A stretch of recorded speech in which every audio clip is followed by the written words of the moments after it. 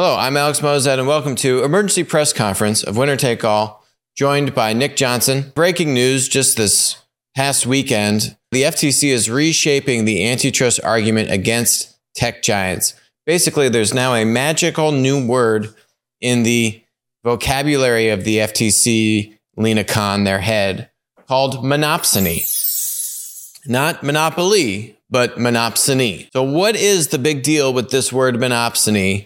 And why is this a legitimate game changer in the fight against big tech? In short, is basically monopoly on the supply side. It's a word that's basically what it means, is you have a monopoly over the supply side. And I think what's a big deal is we've been talking a lot on the show for years now about how the real issue with these platform monopolies is they take advantage of the supply side, particularly where you have things like free products to consumers, where it's very difficult to prove consumer harm with something like Google or Facebook.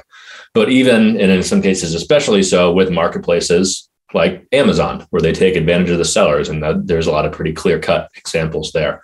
So seeing the FTC shift to now focus on this, what we would call producer harm, is a pretty huge deal, and one that we've been pushing for a while, certainly. We've talked for years on the show about how trying to label big tech as taking advantage of customers, i.e. being the consumer, a fool's errand. You're just never going to win that argument. We've been proven correct, unfortunately, for years now. And this actually isn't new, right? We've seen Ms. Vestager, who's the head of the EU kind of antitrust regulatory body, start talking more and more about this exact thing. No big groundbreaking win that they've had over in the EU, but certainly the rhetoric has shifted there. Probably a couple of years prior to this kind of now revelation that has hit the US FTC. When we think about what did Microsoft get in trouble for in the 90s, it was actually taking advantage of suppliers. When you think about them favoring Internet Explorer over other internet browser apps, which were made by who? Developers, which are considered what? Producers and suppliers to a development platform. So, 25 years ago, I think is really when this precedent was set. It's been very odd to Nick and I why it's taken so long for the regulators to, echo a similar framing for this antitrust dispute. But this is a winning path. We've been saying this on the show for years, basically ever since the show's been out. So I don't know, over 3 years now. You need to treat producers like customers. Platforms have two customer groups, a consumer, yes, but also producers, third-party suppliers. So that's sellers on Amazon, app developers on iOS and Android, content creators on YouTube and Facebook. And when you focus on how platforms take advantage of suppliers, and the suppliers are also customers, there was the House Judiciary Report, which was released last year, where they actually had a memo from Amazon, might have been page 276 in this report, where actually internal Amazon memos saying our sellers are our customers, and they are very, very important to us. So you have platform monopolies, as Lina Khan would now call them, monopsonists, self-admitting that their sellers are also customers.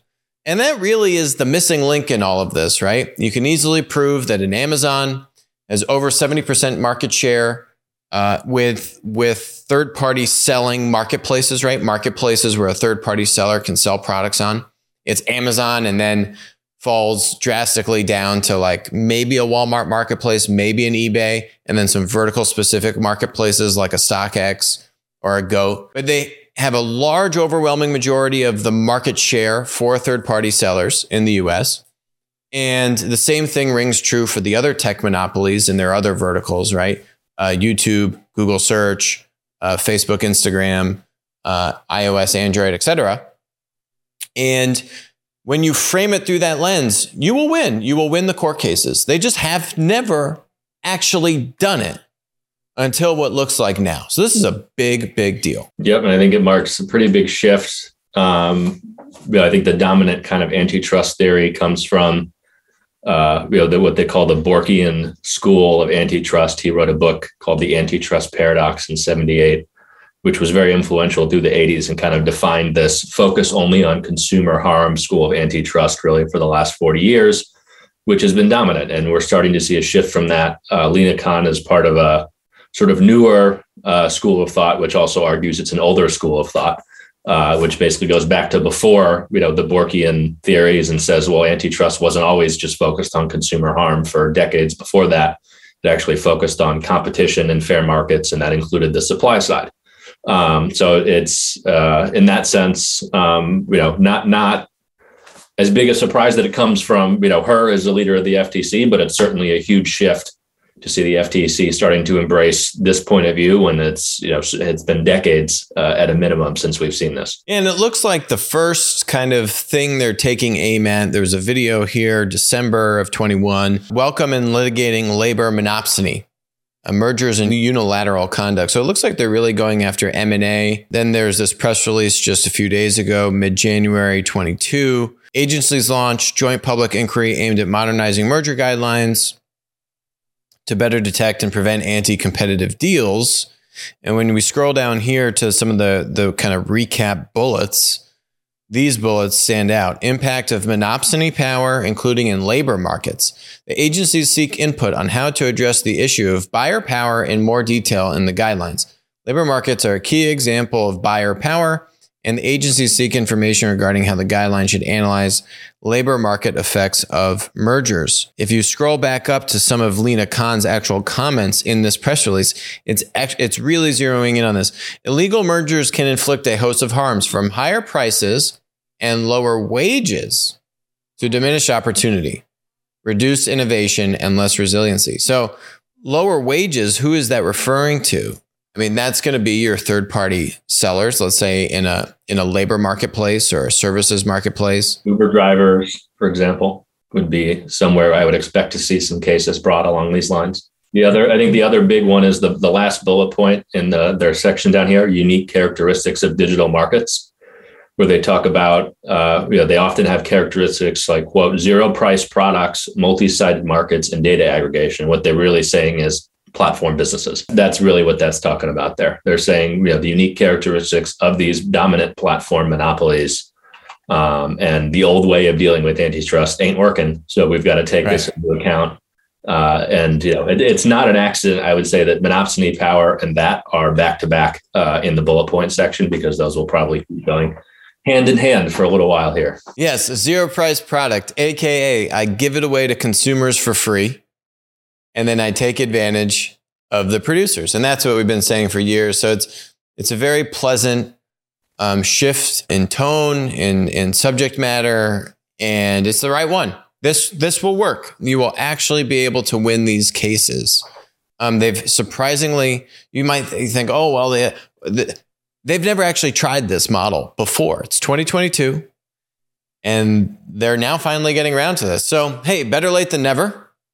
But there's no precedent, right? It's not like you look at the past number of years of failed litigation and you say, oh, well, look, they've tried this in the past. They actually have not tried this.